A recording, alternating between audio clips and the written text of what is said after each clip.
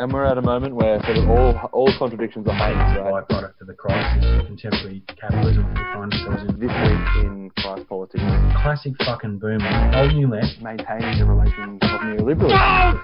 Capital. No! Capital. No! Capital. No! No! No! Ideas International, we're from Canberra, stuff like this.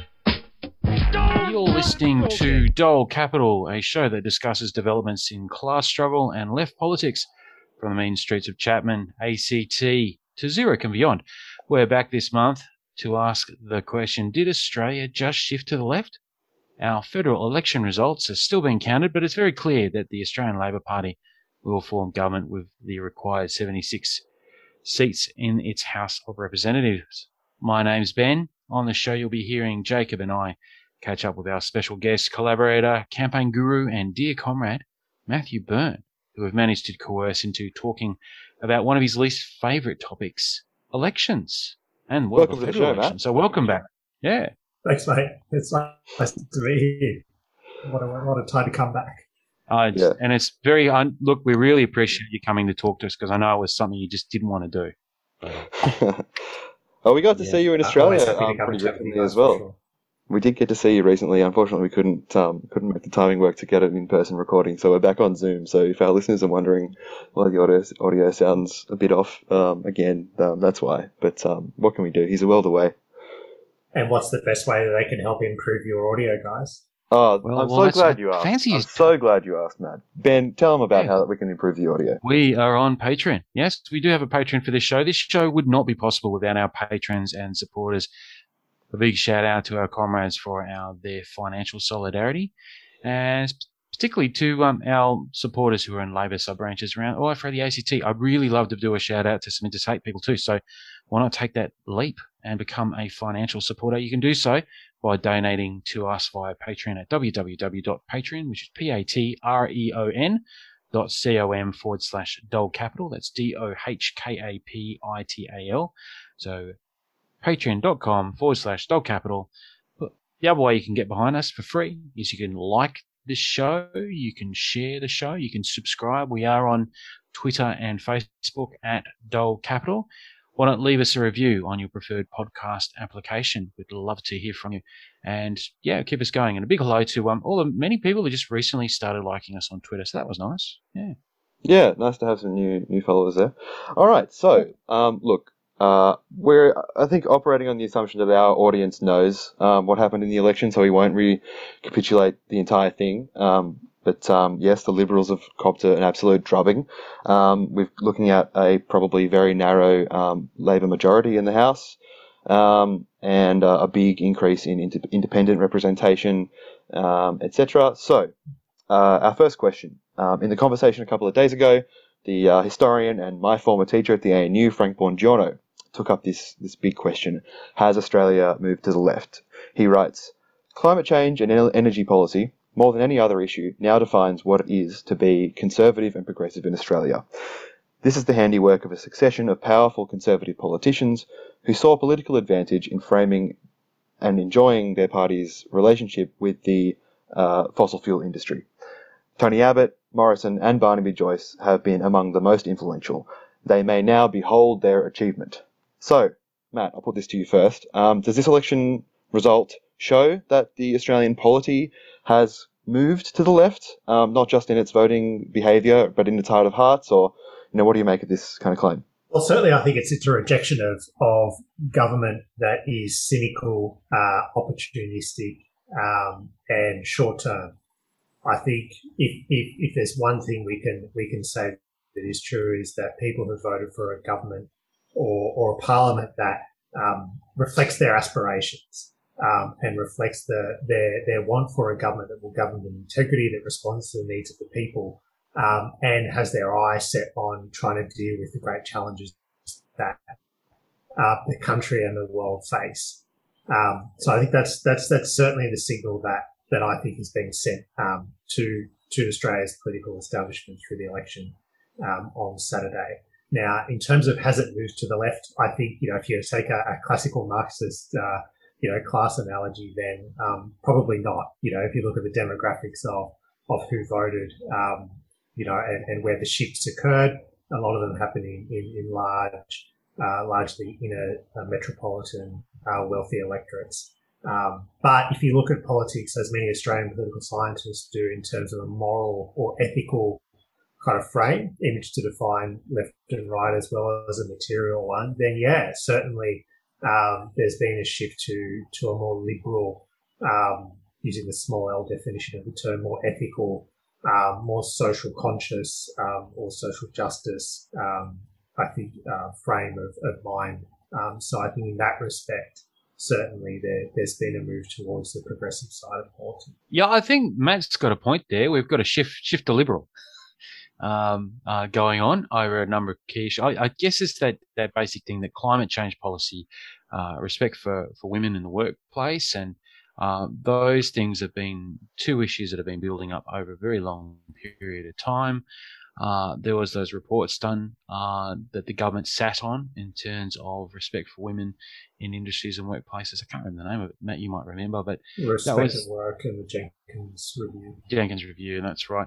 And that's been bobbling away for a long time, and that is enjoyed support across class, if you like, in Australia.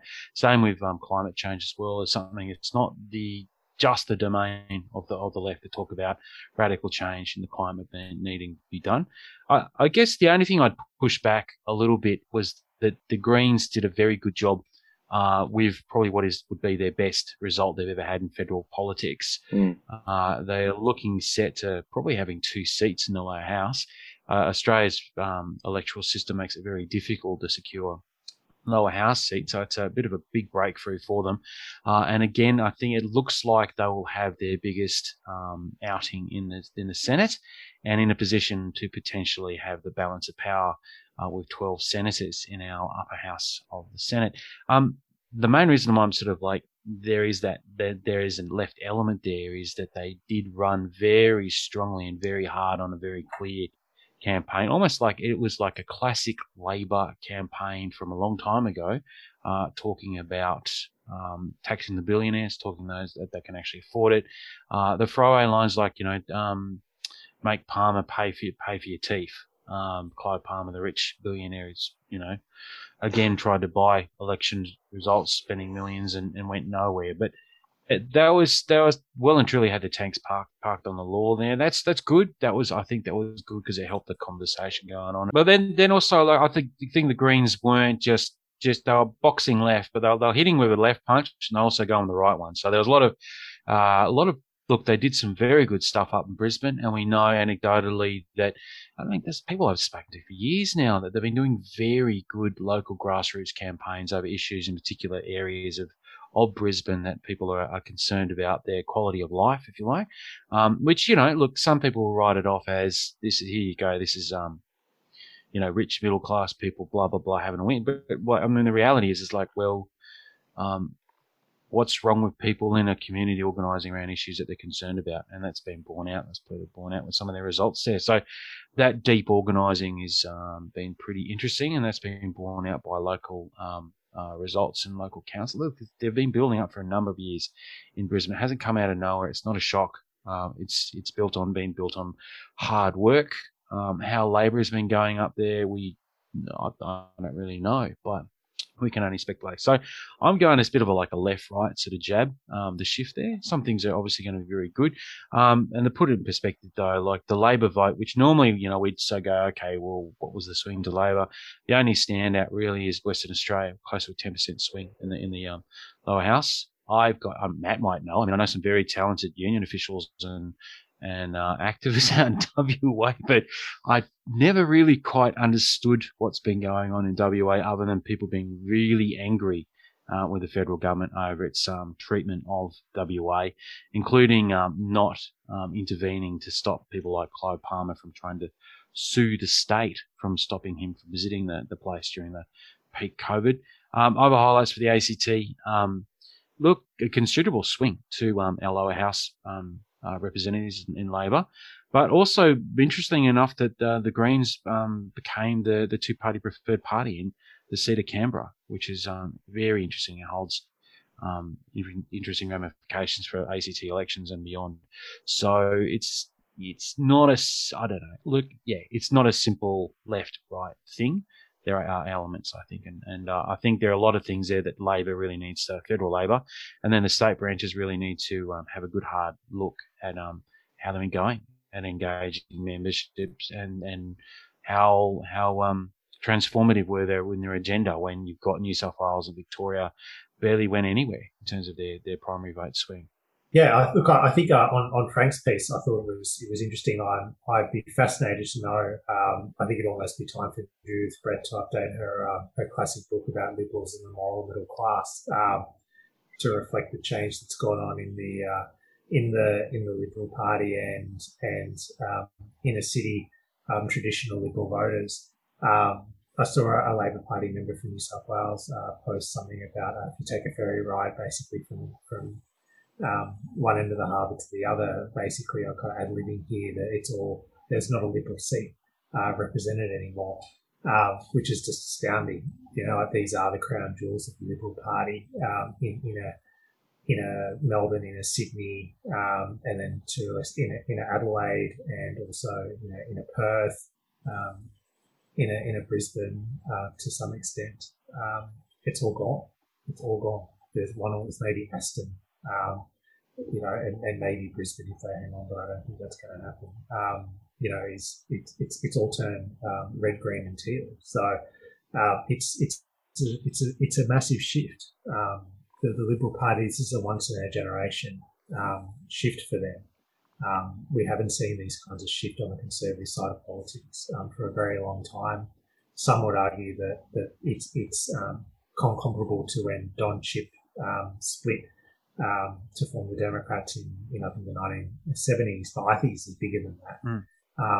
And I think that there is now a cohort of voters who have been finally given an option to vote against the party that they've traditionally put their vote in, and they've gone that way in droves.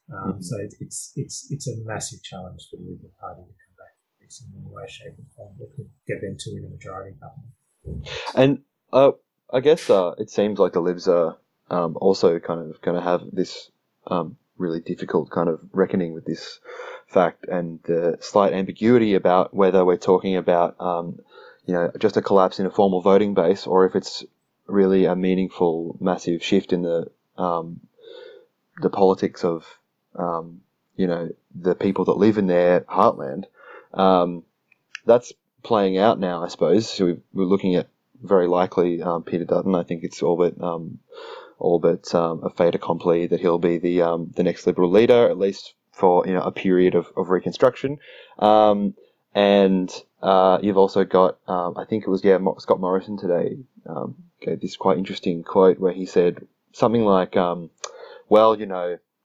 sometimes people just want to change the curtains, and the Australian people have changed the curtains, which I think really belied this is no great surprise, but a total inability to really critically reflect, let alone have a critical reflection result in a conclusion that maybe we'd done something wrong or, our actions didn't align with the desires of the electorate. It's more chalking it up to, the sort of the shallow whims of capricious electorate. What are you going to do? Sometimes they just want to change the curtains. There's a real denial, I think, in the Liberal Party and a certain section of the Liberal Party still. Of course, that's balanced by some of the moderates, but most of those people who are saying we need to learn from this and we need to make a massive change, especially with regards to our climate policy, they're gone. They're the people that lost their seats. So it's not clear what's going to happen with the party, I suppose. That's right. And I mean, like Jane Hume, who I see has been appointed with Brian Loughnane to run the review into the Liberal Party campaign, was on 2GB the other day, who said, it's a quote that's getting around social media, "Liberal values are very much Australia's values. I don't think that Australia understands that anymore." As in, they left us, we didn't leave them.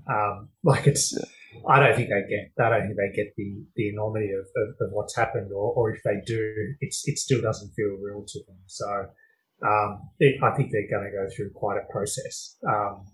But they need to, I think they're in a really invidious position as an organisation. The base of their much of the base of their activists and their members are now very much to the right of even the centre right of Australia.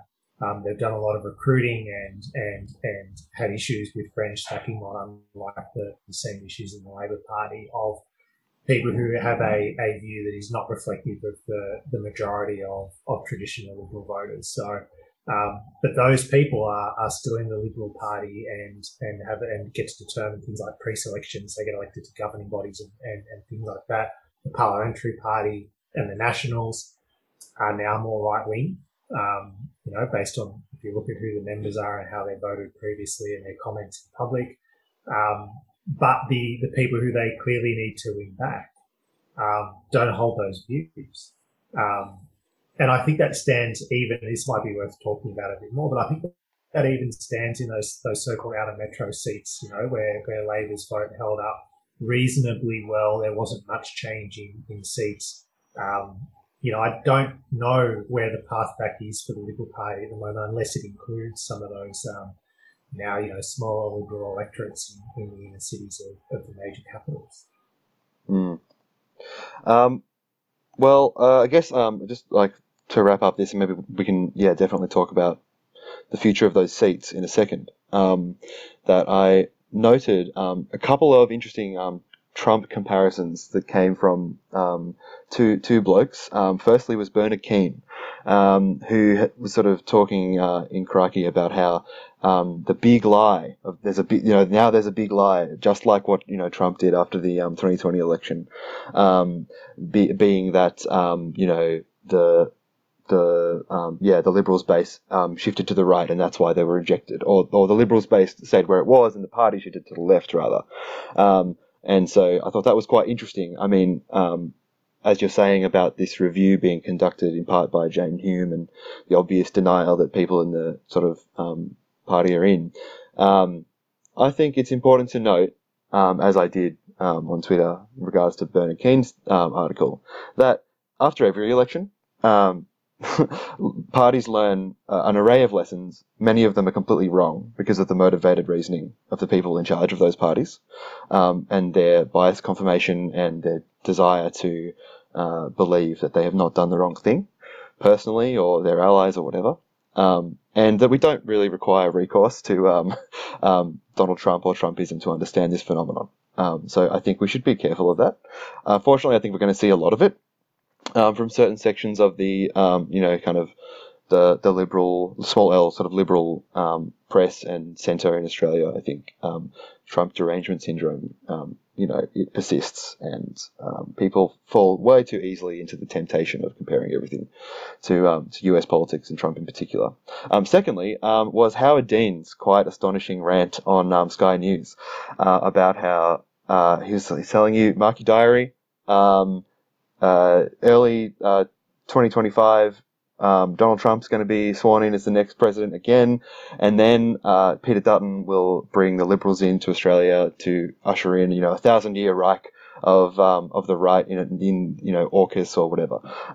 So I thought, just worth noting that I think the shadow of Trumpism and the Australian rights as well, their kind of desire to cling to this kind of fantasy of authoritarian victory persists, and it'll be really worth paying attention to and just seeing what happens with that over the next years and months. Absolutely. Well, they've captured the Liberal Party. They've certainly captured most of the National Party, and they don't want to let it go. And we'll see whether this pays them dividends in the long term or not. My inclination at the moment is no. Obviously, that is all predicated on the performance of this Parliament in being able to deliver concrete commitments that will make lives better for everyone. I think if you look carefully at what Albanese's been saying, Prime Minister Albanese, and it gets better every time I say it, that he's looking, clearly on the horizon of the second term. And I think that's certainly the attitude that the Labor Party absolutely should be taking. But I think also it's the attitude that the Teals and the Greens should be taking too. I think the idea, take a lesson from the 2007 to 2013 period.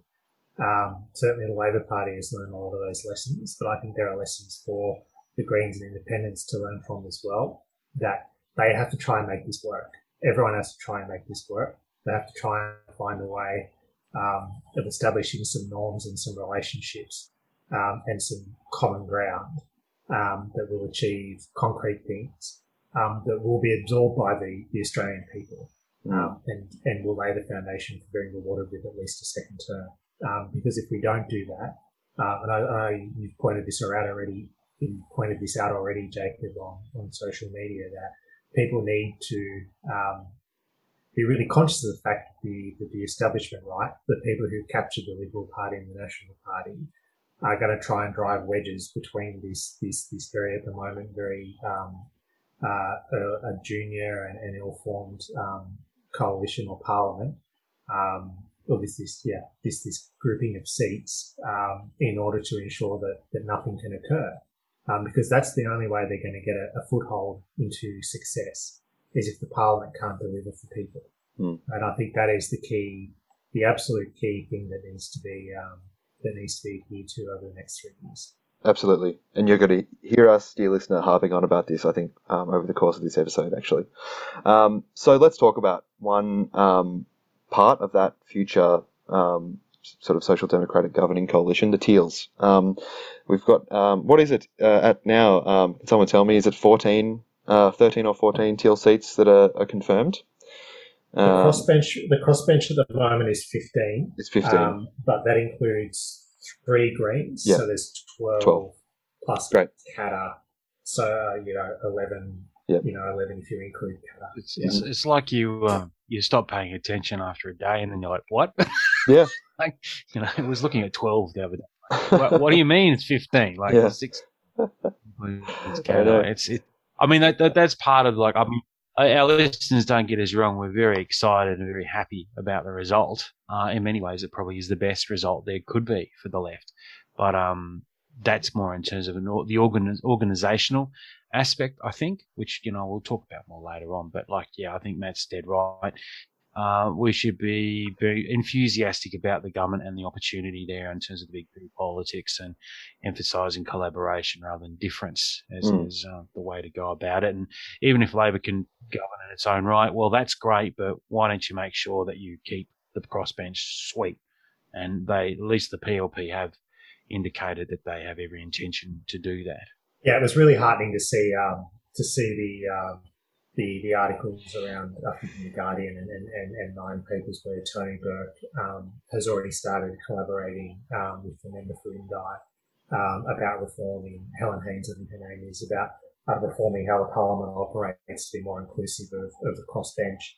I wouldn't be surprised if that means we end up with a speaker who's also an independent. That will help Labor's numbers on the floor, but it'll also send a signal that this will be a more collaborative parliament. It's something that state Labor governments have been doing for more than a decade, putting in non-Labor members as speaker. Even from opposition in Tasmania, quite recently there was a move to do that. So I think there's a habit now of doing that. I don't think the federal parliament is less special or more special than those parliaments. So yeah, on your general point, I think it's a strong start. We'll have to see where the wash up of the seat counts to see how this could develop. Yeah. So we've got this this new configuration in Parliament with this group of independents that have smashed the Liberals in their heartland, this area of very wealthy, very educated inner urban coastal seats, and I guess, considering the fact that these are, professional, intellectual, almost, I think they are all women, but I don't think that the phenomenon is restricted entirely to women. It's especially, but not only women, that are kind of involved in this electoral wave, that they, have really, I would say, broken away from the kind of existing for a long time, fairly solid, ruling class alliance, maybe a coalition of, the professional classes, homeowners, with the main kind of constituents of the coalition being the mining, pastoral, and financial interests in Australia. So what I want to know is, right as things stand now, if what you're just talking about, a kind of, very constructive, collaborative, productive parliament, that doesn't come to pass, is there a risk of this section kind of recohering with the right in the future? Is that like a real possibility that we face? Possibly, but I think if we look at the policy platforms or the commitments that the Teal independents have made for the election, then and you can compare them, broadly speaking, to the platforms of the Labor Party and the Coalition, there's much more overlap with the ALP than there is with the Coalition. On climate action, the Teals have the net zero for 2030 ranges from between 50 and 60%. Obviously the Labor Party's is mid 40s. So there is a bit of a gap, but it's a stronger commitment than what the Liberal National Coalition have offered. The commitment to the Uluru Statement from the Hut, including a constitutionally embedded voice to Parliament, the Makarrata Commission and treaty, all of them have listed that as a commitment. Aged care reform, universal early childhood education.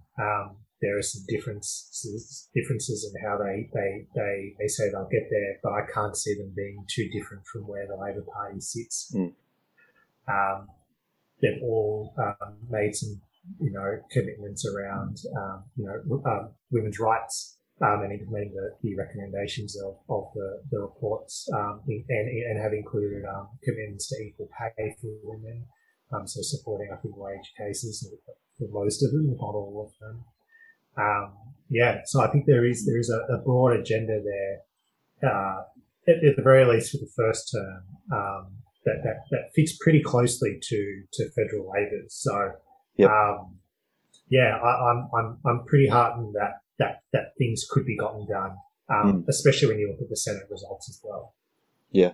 And so I guess also there's this kind of contradiction in that grouping that they need to reckon with to some extent, or maybe, which is the fact that they are obviously a real grouping. They all have the teal colours, and they were all, to varying degrees, funded by Climate 200, Simon Holmes à Court's, the the philanthropists' climate kind of, PAC equivalent or whatever.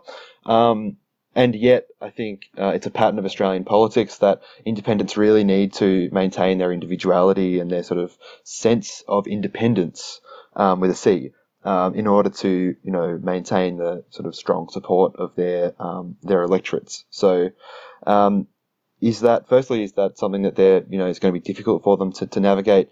And I'm also interested in whether it's likely that the government or governments in future are likely to exploit that and take a kind of divide and rule approach. I mean, it's possible for sure. I mean, if there are big differences that come up from time to time between those individual members, then I think you could easily see some members take a position on some things and others vote against it. I got to say, I think that actually might end up being a net positive for them because I think that it reinforces their independence. I think that if they're smart about it, then they could actually, and I'm sure as we get closer to the next election, that you will see some sharpening up of contrast and the like, so they can show that they are different and they're not just members of the Labor Party, which is issues that we've had to deal with in the ACT with the Greens. Towards the end of every electoral cycle, there's always a bit of showboating and rallying around the green flag after they've governed relatively well with Labor. So I wouldn't expect anything different from the Greens and the Teals federally. But everyone has to kind of do it in a way that doesn't sink the whole ship, because that's obviously something we don't want. Oh, you're just reminding me there's a great children's book called Who Sunk the Boat? And I think it really is going to be a balancing act for the next little while around look broadly. We can generalise. There's the generalised sort of liberal politics amongst those independents, and that's fine. We can deal with that. Their stated policy positions is a crossover. It's great. It's good. But yeah, the differences will come out, and I guess that's the hopeful thing is at the moment the similarities are more than the differences with the new Albanese-led government. So yeah, broadly it's good. I'm not too worried about it right now. I'm more concerned that there needs to be some change that'll happen quickly, but the other things I'm concerned about, I guess we're waiting for the next, for me, it's almost like waiting for the next, getting ready for the next term, like, okay, government's gone, the left now, in terms of like the socialist left, we need to actually commence like what it is that we want the Labor government to do, because it's like, all right, they've ticked a whole bunch of boxes. They ran a fairly small target campaign. Like, yeah, some of the commitments were like, yeah, they're important, increased tax positions and climate change and like all good. Supporting the aged care workers' submission to the Fair Work Commission and raising the minimum wage. But yeah, it's, we got to be ready to move on. And the real fight, actually, I think people and our listeners got to know is actually sort of really starts now. Is where we're going to find ourselves in the next 3 years. Yeah, for sure. Look, I think if there's something where I reckon there could be a point of difference, and why I'm really hoping there is a majority Labor government, is in the area of industrial relations. Apart from the recommendations in the Jenkins report and the Respect at Work report, and the commitments to backing in a minimum wage increase to CPI, the Teals and the independents, including David Pocock, are silent on workers' rights.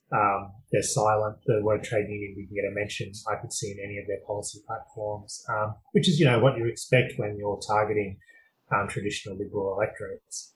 But if they are the ones who get to determine the future of an industrial relations package that could go to the Senate to make life better for all working people, then that's where I think we might hit a sticking point. I don't know, I could be proven wrong here, but at this point, if you're looking for something, if you want to try and cast into the future about something where they may stand up to back in their liberal, traditional liberal supporter base and not to send a signal that they're actually, Reds under the bed, then it could be industrial relations. So that 77th seat will be crucial, I think, in that agenda.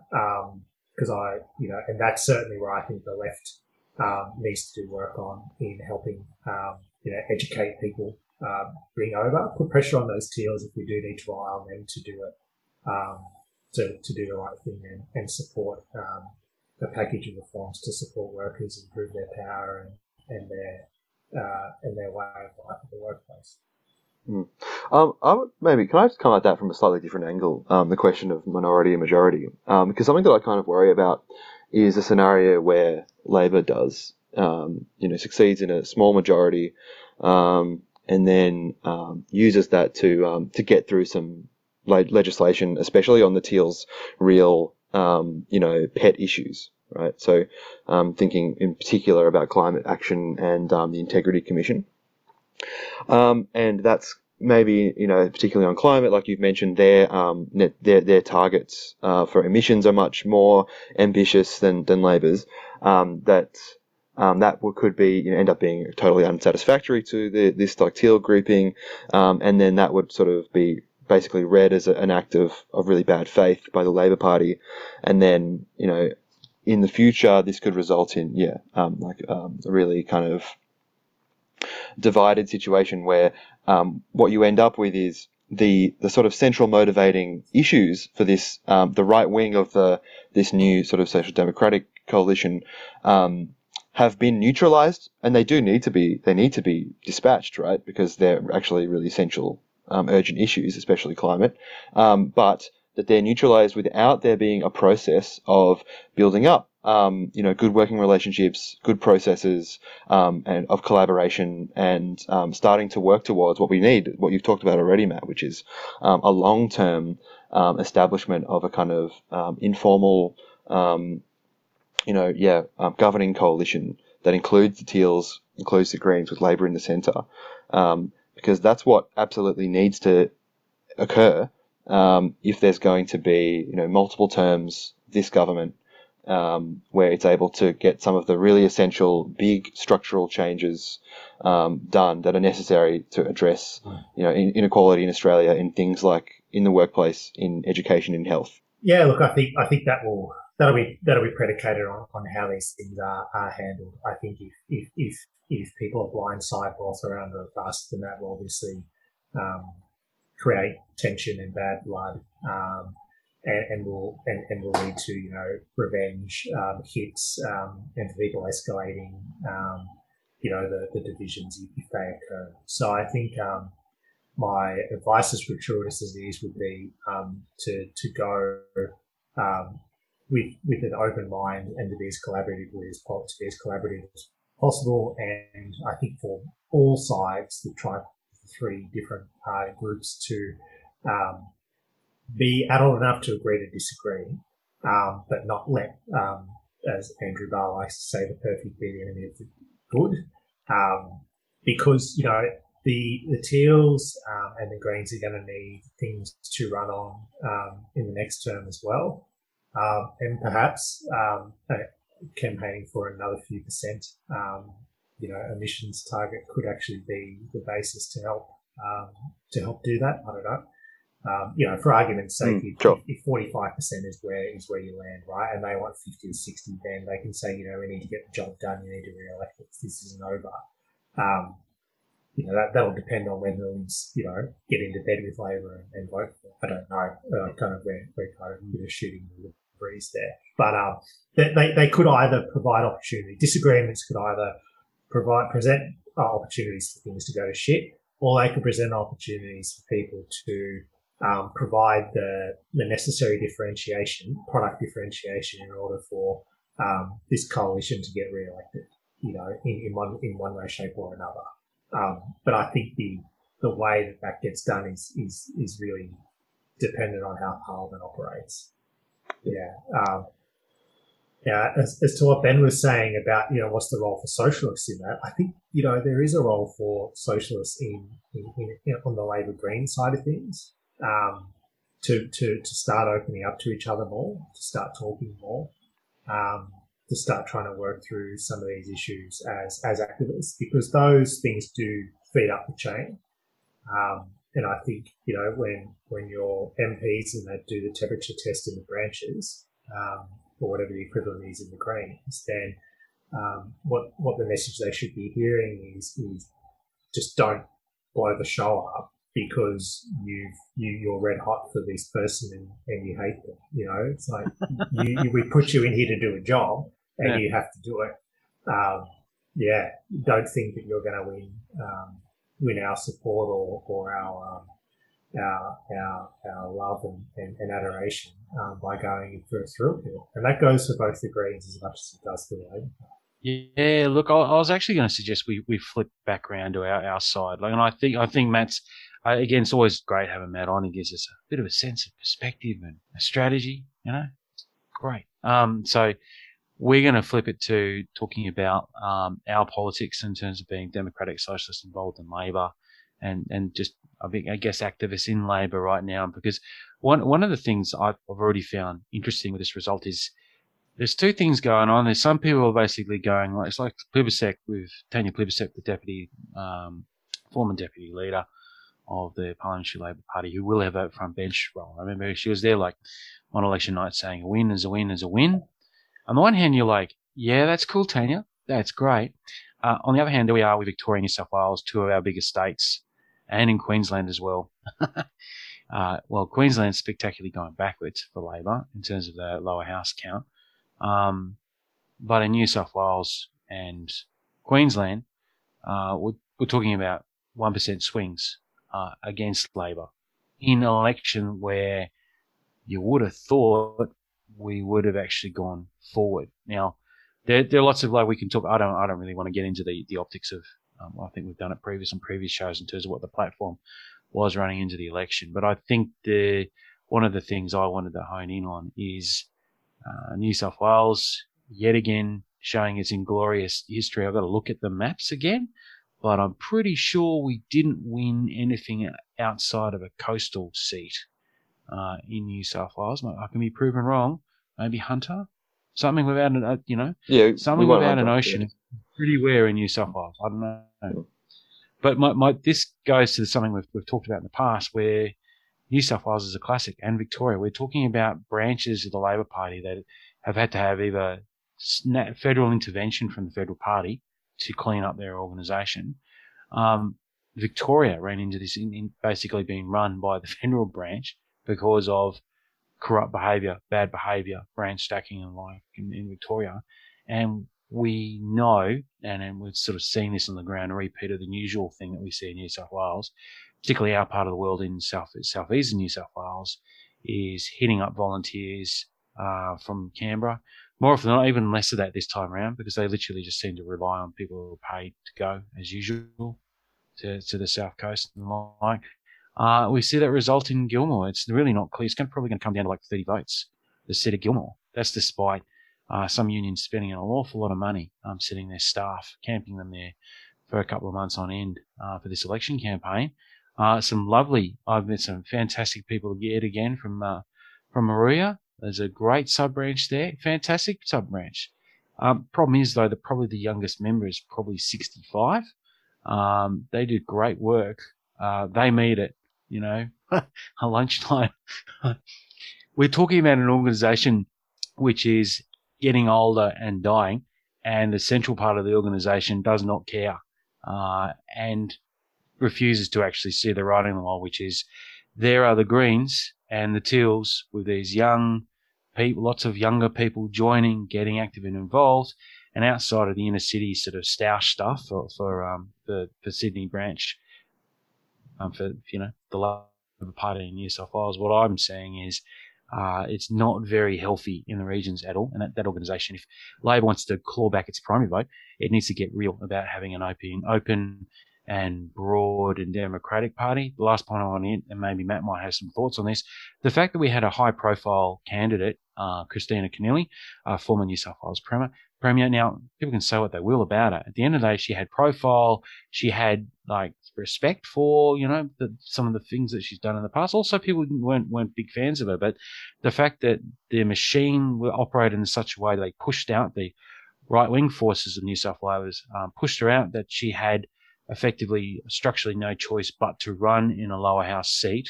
They gave her a parachute into a lower house seat, a very diverse community lower house seat of Fowler, and she was so comprehensively destroyed by that electorate, quite rightly, who didn't appreciate a candidate being imposed on them. That is really, it's pretty stark stuff for New South Wales Labor, and then I also for Victorian Labor to really have a look at how it's organising itself. Anyway, lots of stuff there, man. What do you reckon? Yeah, for sure. I think there's certainly a lot to unpick there. I think you are being a bit unfair on the Labor Party in terms of overall primary vote. I think where the reason why you're seeing a small swing away from the Labor Party primary vote compared to 2019 is if you add up the primary votes from people voting, even in seats we don't normally win, that adds to the overall the party's overall primary. And it's clear that Labor Party voters, people who normally vote Labor in those seats that went teal, voted tactically and shifted their vote to the teal. So there's a few people on social media who are much smarter at this than I am. Reckon that we've lost about 1 to 1.5% of a primary vote based on that tactical voting. So we're currently sitting on around 33% of the primary vote, and in 2019 we got 33 1/3% of the vote. So it's not too different. In fact, it would have gone up a little bit, you could argue, on this basis. Is it great? No, it's not. But we do have the alternative vote system, which is the system that we live in, and we're still tracking for 52-48 on that basis, which is basically the same two-party preferred that Whitlam won in 1972, and only 1 point off what Hawke won in 83. So historically, it's not the worst result, I don't think, for the Labor Party. I think we do get infatuated with the primary vote and two-party preferred issues, because that got tied in with a view that some in the Labor Party had, that they kind of drunk the culture war Kool-Aid and decided that all working class voters were moving to the right. And therefore the party needed to move to the right. And otherwise, it was going to be, dire straits and whatever. But it's actually gone up pretty well. Victoria, I think, has actually done quite well in this election. We have 1 seat in Victoria. There's a couple that are on a knife's edge that we may or may not pick up, like Deakin and Holding McNamara. I'm pretty confident we will hold McNamara, but we'll see about that. So I think the Victorian Rant has done quite well. I don't know how much more well they could have done, to be honest, in Victoria. New South Wales certainly, I think, is an interesting place. You're right with Fowler, and I don't think I could add much more than what Osman Shue has added. Apart from the fact that there is a lesson, I think across the results that we see, that you have to reflect your community. You have to, stand candidates that reflect the voters, not just in how they, what their views are, but also, their background, their experiences, and what they stand for. So, we missed the boat on a couple of points there, and it cost us in 1 seat. Can I just add to that as well, Matt? That it's a lesson that is shown also in the Liberals campaigning and lead up to the election, is that you have to respect your branches. You have to respect your sub-branches, because those are the people that actually turn up to be involved. It's very thankless going to and running sub-branch meetings and things like that. But those are also the party's most active, most engaged members. And for the sort of state party apparatus to turn around and say no, in both the Liberals and Labor's cases, forget that, we've got a bigger picture plan that works for us, that doesn't include what you want. There's a real cost to that. There's a real cost to it. Minister. Yeah. Well, that blame will be squarely, I think, put at the foot of the former Prime Minister. And you're right. I think, it's actually something I don't think we grapple with that much in the ALP, is the fact that many branches of the Liberal Party are more democratic than ours. That they are the state electoral, committees or the local branches are fiercely protective of their right to determine who the candidate is. Some of them might be extremely right-wing, some of them generally could be a lot more moderate. But, what Morrison did was put a bomb underneath all of that, and it really pissed a lot of people off. I hadn't actually thought about that. That it does make sense that if you've got seats where people would normally have voted Labor one or the tactical voting thing's definitely something that's happened, and that has been something that's happened in the ACT, where we've seen in the Senate people that would have normally, obviously enough of them still put Labor number one to see Senator Kato Gallagher returned, but there would have been quite a few who voted tactically for David Pocock. The ACT did look, just the shorthand for me is, how good is it that Zed is gone? That's through the starting point. And now we actually have a former Wallaby captain. I said, that's awesome. I'm just a gushing Brumbies fan, But having said that, we just have to, my personal mission to... Two great passions are finally reflected in the nation's parliament, mate. There you go. Well, what are you talking about? You had Craig Kelly before. He was a representative. I'm going to go and have a chat. I've got to go and knock on his door. Who? Craig Kelly? Yeah. Don't get me started. But what I was thinking, maybe we're just going to have to organise, we're going to have to just, see if we can have a coffee with Dave Pocock and say, mate, where are you on the working class? What do you reckon? Can you give us a little bit of democracy, please? Get behind that. That'd be nice. But that's been a spectacular result. Seeing the end of Z, because if you're not from Canberra, you would have, because we're gerrymandered in the Senate, we only have 2, not 12 senators, unlike Tasmania, which is not much bigger than us. And that's one of the things I think in the future we really need to fight hard on is electoral reform. we would always end up with a liberal conservative politician becoming one of our senators, or Labor, and so it's a real. This is the first time it's happened in like 50 odd years, so it's incredible to get that result. So I hope that bodes well for our for our community, which is broadly probably one of the most progressive, smaller liberal ones around us in Australia. But yeah. Yeah. Again, if you were talking about liberal parties that are totally seeing the writing on the walls, the Canberra Liberals. They're third in Canberra. They've just lost their senator. And Zed is the defining person in that branch. Zed's politics, Zed's organising capacity, his ability, his family members and closest allies were heavily involved in Advance Australia, the kind of right-wing get-up. His contribution to the architecture of right-wing politics in Australia should not be underestimated, or shouldn't be talked down. What he has done to kind of help build up a generation of very right-wing Liberal Party activists and members has certainly had an effect on our nation's politics, and he's gone. Effectively, he's gone. Where does that leave the Canberra Liberals? They're kind of milling around, not really doing much in the Territory Assembly. They have now no federal representation in the ACT.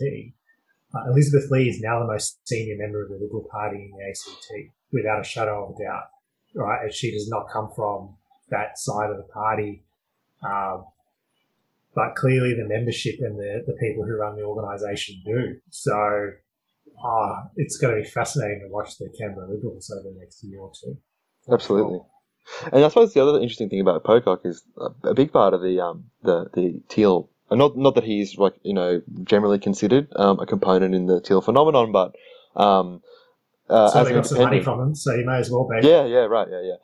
But a sort of central component of the messaging and the promise of the Independent is community representation. David Pocock spent a lot of time talking about how I think it's not right that the parties, or politicians in Canberra, are considering the demands of their party and the demands of their donors when they make decisions and what they vote on.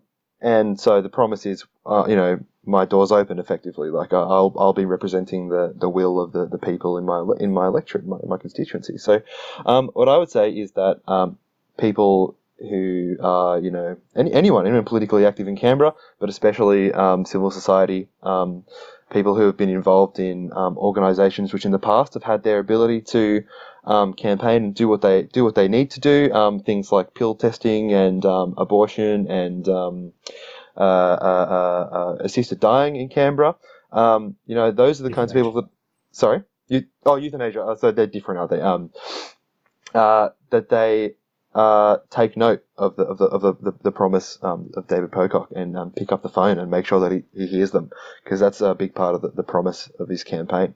And trade unions and members of the Labor Party and the Greens as well, in whatever capacity that they're organising themselves in, should be picking up the phone and talking to Pocock, because that's a big part of his mandate now, is to listen to what Canberrans are saying and then vote accordingly when he goes up to Parliament Hill. Yeah. Well, what about the Pocock campaign, guys? I've got to be honest. I was kind of thinking 10%, maybe 12% was where David Pocock was going to top out in his campaign. Funnily enough, I was on placement recently at a Catholic school in Canberra and heard from a group of Year 12 girls that they were all voting for David Pocock because, quote, he's so hot. Okay, so maybe that was an early sign that I should have looked for, that he was going to do better than expected. But I definitely didn't pick him going all the way to, I think, in the early 20s in his percentage of primary vote in the Senate and the ACT. So any insights, Matt or Ben, on the Pocock campaign, why it was so successful in terms of their campaign strategy on the ground? I will say that I noticed down at the Lynon primary booth, a lot of very kind of young, very healthy looking, sort of athletic types handing out for Pocock. I think he's really got a certain kind of young person really excited, energized by his campaign. So maybe that's part of it. Maybe he's called it the parkrun community as his base of support. But my contribution, I think, will be brief because I wasn't there, and I didn't get much of a ground view on how the campaign was run. But I think the general point is that I didn't really think that the roughly 30% of people who would vote Liberal would change their vote. They've been given plenty of opportunities previously for some high caliber and quite relatable candidates from the Greens and independents to change that vote. But clearly Pocock represented provided them with an opportunity to vote for someone who they could relate to without feeling like they've crossed their class, allegiances, for a better way of putting it. There's clearly something in the mindset of the Liberal voter, smaller Liberal voter, I guess, in this case, that just can't stomach voting Labor or Green in any case, and have continually voted for the party who doesn't reflect them at all. But now that a viable, realistic option was presented, they went for it. So that's clearly, I think, what's happened. Yeah, I'm going to agree with you there, Matt. That I guess that dissident voice was they finally had a can. I guess the key thing is that I think there's a lot of people in the Canberra community who say the politicos, right? If you're a political geek like we are, we would have a lot of people going, well, is this having to explain to people on the left who David Pocock was kind of hilarious in the lead up to the election. It is a failure of the left to not like sport. I just don't understand why being a socialist and not liking sport are somehow, two different things. I think it's just a classic example of look, pay attention to what your local sporting teams are doing. And if they got a particularly good, if one of them is making national news some years ago for repeatedly coming out saying things, having a go at the government over whether it was climate change and environment activism or refugees or blah, well, pay attention. We ideally we would have loved him to be a candidate for the Labor Party or for the Greens. It would have been a great result, but that didn't happen. But in the end, I think it's a good result for the ACT in the sense that we've got a bit of a circuit breaker there. It was spectacular. The very interesting for that campaign. They had hundreds of people involved. They said they had over 2,100. Look, I believe it, man. Only because I just happen to know where they were meeting. And they were getting down at the Polish White Eagle. Hello, Polish White Eagle, place that we support. We've literally, different people week in, week out for a very long time. And by all accounts, a real cross-class type thing, a real range of people going along and getting behind.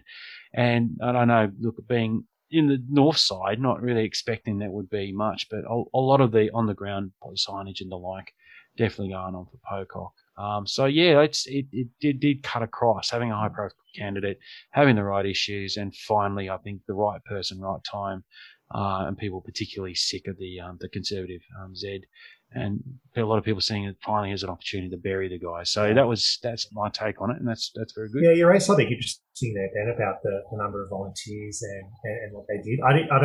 I didn't get a sense, I didn't hear from anyone that they did any door knocking or any kind of serious field work. It was mainly mobilisation, handing out things and being on stalls and just kind of going jogging in the T-shirt and putting up a call for it.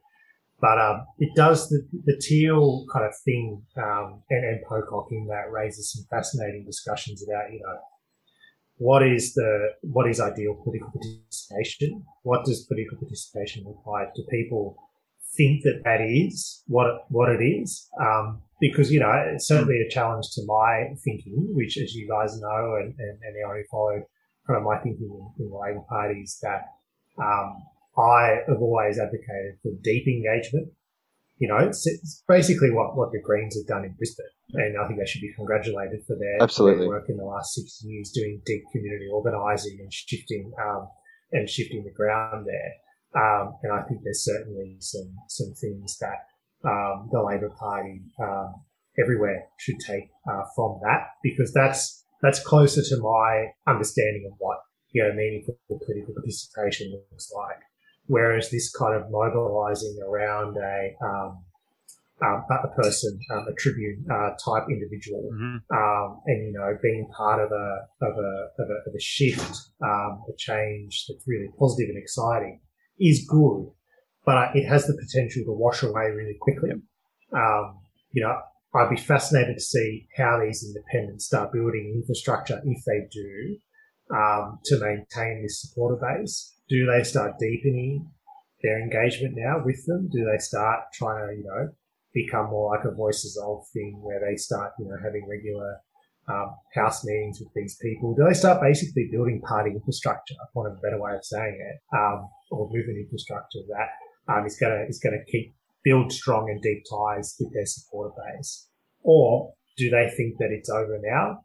We know it's all coming out now that there were some very well-paid, very professional political consultants, advertising and communications teams. There's obviously a research team. The guy who ran that is very vocal on Twitter, even though he got the ACT very wrong. I think that there's, is that were they a professional campaign outfit, or is there more of a movement party infrastructure building going to go on? I'd be fascinated to see what happens there. I'd love to know what you guys think. And I think that the comparison between the Brisbane Greens and the Teals would be an interesting case study. Yeah, I think we've talked a couple of times on the show about Twitter debates involving David Sligar about the efficacy of door knocking and these kinds of Take the L, David. Take the L. I know. I think he did. He very graciously, actually, I think, did to his credit. So I think, you're right. The Greens did incredibly well. And the combination of really well-informed, really activated, and kind of dedicated volunteer group that they have up there, with some good kind of meat and potatoes policies as well, was a big factor for the Greens in Brisbane. Stuff like Medicare for dental. I think some of their candidates were also talking about issues around the Brisbane airport, and as well, of course, their sort of core policy of strident action on climate change. Then I guess, I'm not sure about the other Teal candidates. I think some of them were quite heavily engaged with door knocking, whereas some others weren't, and took, I think, kind of more the approach that you've described already for David Pocock. I would really like to get some concrete comparative data actually on what the campaigns are doing. We might see it, we might not, but it would be very interesting to see. There's one slight contrast that I think would be worth making, and so I'll begin by sort of shouting out and congratulating our friend Grace Flanagan, who's been down in Melbourne running Karina Garland's campaign in the seat of Chisholm. And Grace is a big believer, big practitioner of multi-layered deep engagement, including door knocking and phone banking. And I know that's what they were doing down there. And they've also had, great success, but running on what a lot of people have called a sort of small Labor platform.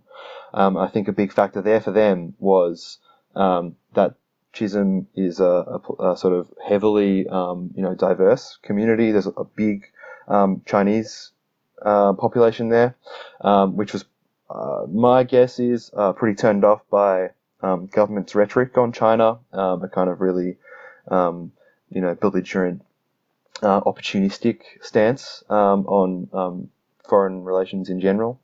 And that I think it's very interesting and worth noting, I guess, that their campaign was so successful that they actually were able to eject a ethnically Chinese local member in favour of a Labor member who's not Chinese. So I think that goes to show maybe as well that deep connection, not that it counts for more, but it's vitally important, probably just as much as things like ethnic diversity. Yeah, it's a warning. It's a warning against superficial politics. Absolutely, yeah, exactly. It's a warning that when we're having these conversations about diversity and increasing the diversity of candidates and representatives and members in our major political parties, that it's not superficial kind of big man, big woman politics, but it's actually people who have established relationships in the community, and people who actually get off their backsides and are effective members for their community. Because I think you're right.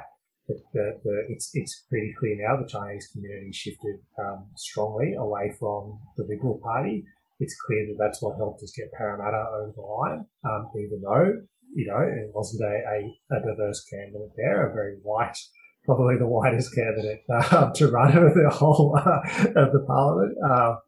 And Gladys Liu lost because she clearly, and there's been a lot of chatter around that she wasn't a very effective member of parliament, and she got the boot. So I think you're right. So when we are having these discussions, and when the party's talking about the reform they might do to improve diversity in their ranks of candidates, that it has to be not just the tokenistic politics or superficial politics. It actually has to be people who are going to do good things. I mean, that comes back to basics for us, really, doesn't it, Matt? Which is, it's one thing to say that we want a diverse party.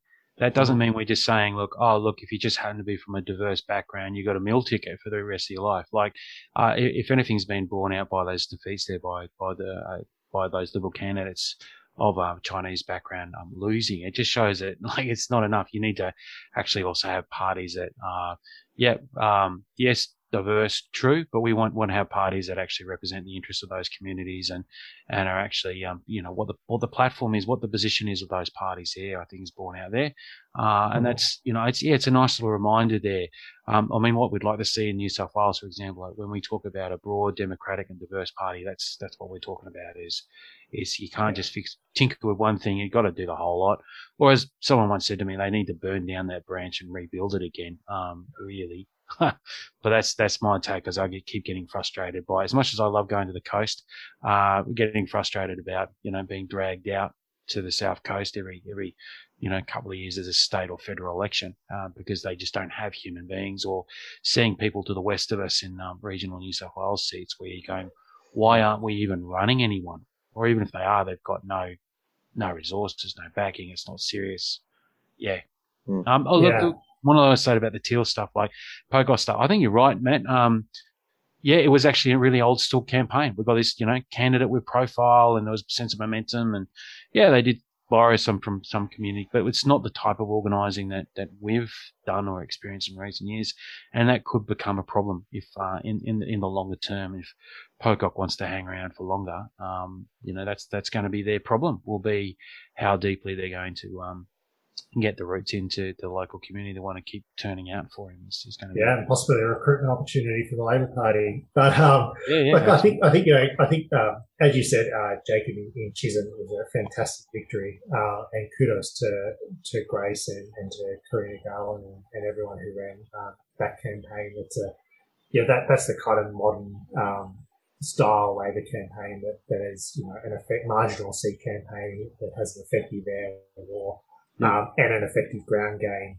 I guess what the Green campaign, and look, certainly that modern style of campaigning is what we fought for to try and get going in the ACT in preparation for the 2016 territory election and beyond.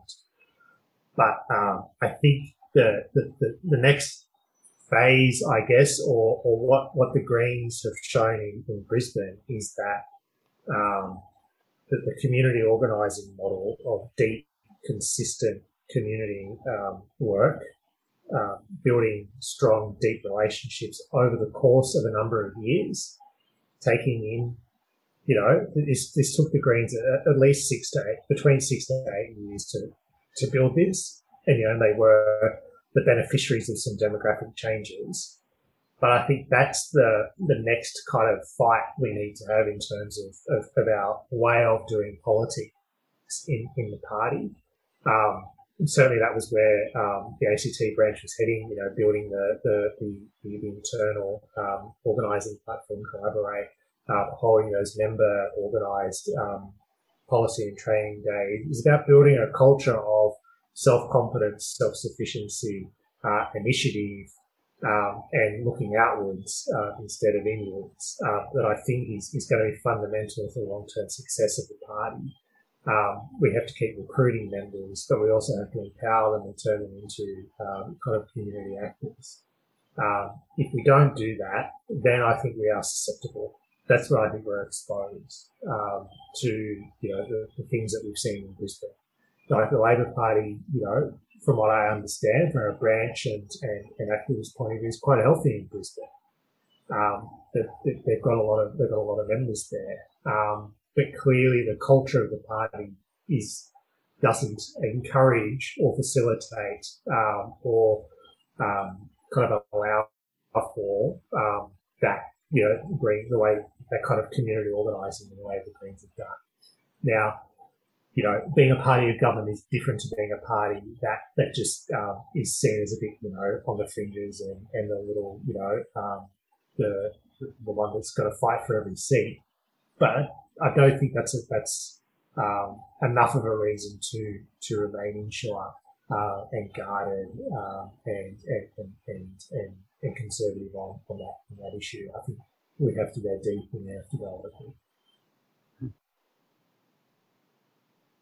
Yeah, I wonder also about like Ben, you already mentioned age demographics in party membership. Yep. I think if you looked at the sort of young people up in Brisbane who are doing that organising for the Greens, I'd say they'd skew pretty young, maybe not insanely so, but probably of approximately graduate school age, something like that, and that's great for them because that demographic really represents their constituency in terms of professional intellectuals as well as young people and some people working in the sectors of the non-knowledge economy that do work in urban areas. Whereas if you look at the youth wing of the Labor Party, I think you'd be pretty hard pressed to find anyone that isn't in the middle of a degree in one of maybe a half a dozen subjects. It's in terms of, life trajectory, not a very diverse kind of bunch, and not one that necessarily represents the, core, what's supposed to be the core constituency of the Labor Party, and it's the people that it's trying to represent. So I think there's probably a bit more that could be done to diversify youth participation in the Labor Party, so that we can make sure the next generation of activists in our party are not, so confined to a particular section of society and only kind of people going into secondary, tertiary education, and only people who are pursuing, professions. Need more activism, less cocktail parties, man. Like it's just, I just think of the local Labor left, and I just cry at times compared to what, the old man's, it was so good what I was like. But the fact was, back in the day, there were young members of, the Labor left and all this used to campaign on things and actually go and do stuff as opposed to when's the next drinks with Tanya Plibersek. I mean, that's pretty much, I think that's just a local example of, like, yes, they'll come out and do the door knocking and phone call stuff. Great. They've picked that up. But the party generally needs to find things and have a culture of campaigning. I think it's bigger than that. Like I think it's a bit harsh to just blame young members. I'm not doing it. Like I think I think I'll say to Ben's point. Sorry. This is the culture of the party they've walked into. Yeah. And it takes a lot of time to change that. And even as being senior official in the branch, trying to change that culture, it was very slow going because there is a significant number of portion of the membership, across the factions, who don't think that style of politics is serious or worthwhile. That it's that for them their theory of change is heavily based on the old school kind of the parliamentarian knows best. The union leader is the person who goes and negotiates with the parliamentarian, and que sera, and that's how things work. But clearly, that's not viable. I don't think. Like, there's obviously always going to be a role for that, but the kind of clinking the motion into the machine, which goes up to the next level, which then gets fed up to the next level, and then, magically it's going to be implemented by a parliamentary Labor Party. It's just crap. It's going to require campaigning and effort, and it's going to require, I think, us getting out into the community and building relationships. Like, I think that is the recipe for sustained long-term success now. I'm rambling a little bit, but I think that there is going to be a move for campaign finance and disclosure reform in the federal parliament, right? The last jurisdiction apart from Tasmania that hasn't had serious reform in that area, which could mean that big money politics is going to be harder to do. So those who invest now in organising long-term grassroots community organising, I think will reap the rewards of a newly constituted political way of doing a process. But I think that relies on all of us now to encourage that, and not look at people and go, don't do this, it's wrong. It's like, how about you do this instead? Or, I think that's the way we're going to encourage people to change their. I just set you up to sound great there, mate. No worries, you're welcome. Old man troll will go back to his cave. No. Yes, old Ben yells at clouds as always. Yeah. All right, cool. Look, fellas, is there anything else that we didn't cover that you'd like to touch on before we wrap up? I think just that there's in the next year or so, the big kind of rallying point for socialists, I think, is going to be the Uluru Statement, and getting the voice, the constitutionally recognised voice referendum up. I think that is fundamental to the success of this parliament. I think if that campaign can be run successfully and if that voice can be implemented through via the constitution, then I think that sets the tone for moving on from the last. I think politics has been defined by Howard effectively. This last kind of from '96 until now. The last 16 years have been defined by Howard's politics. And I think if we can establish and implement the voice to Parliament via the Constitution and then move on to the Makarrata Commission, then that will help, I think, completely change the way that Australia views its politics and views itself. And socialists have to be absolutely involved in that. Taking a step down at that level, I think from a practical point of view, I think that is the place where activists, socialist activists within Labor, the Greens, the extra, the non-parliamentary, non-party socialists need to come together and find common ground and work towards that goal. And I think that is an opportunity to build long-lasting relationships and establish some real ties that we haven't had an opportunity to do before, because the Parliament has been the defining kind of institution in which to define one's socialist politics. You're out, you're shit, no, you're shit. Yeah. Whereas I think everyone pushing in the same direction to get this up could open up that space. Obviously, what do you guys think about that? Yeah, I totally agree that in general, solidarity is built through experience of struggle. And so not just the statement from the heart, that's like the big one, probably the most urgent one, and it seems to be the one right at the top of Anthony Albanese's mind in terms of his priorities for this government, which is really good.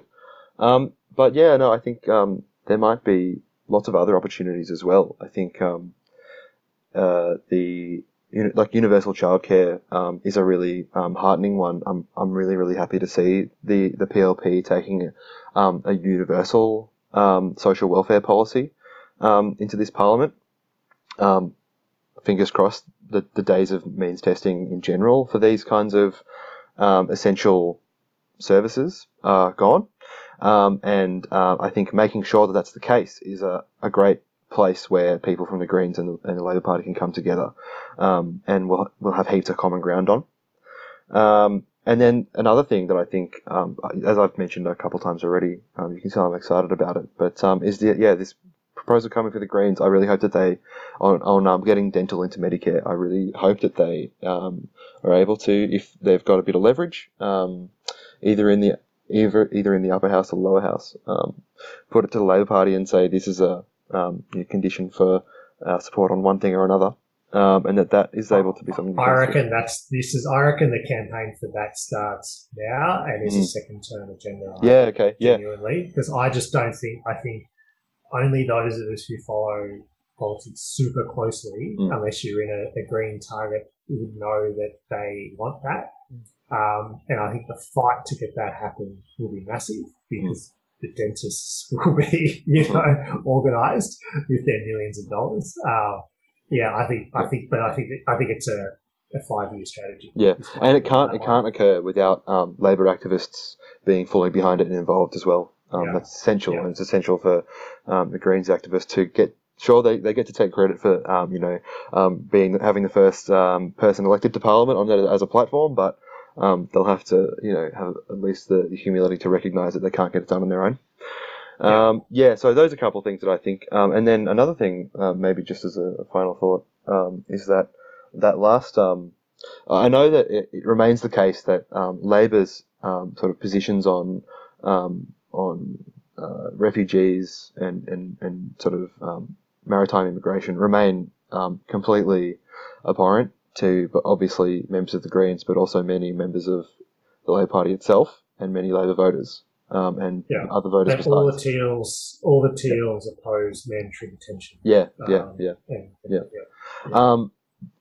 What we saw on the day of the election was, of course, this very grubby attempt to sort of use a maritime arrival to drum up a bit of last-minute fear and support for the coalition, which obviously did not work.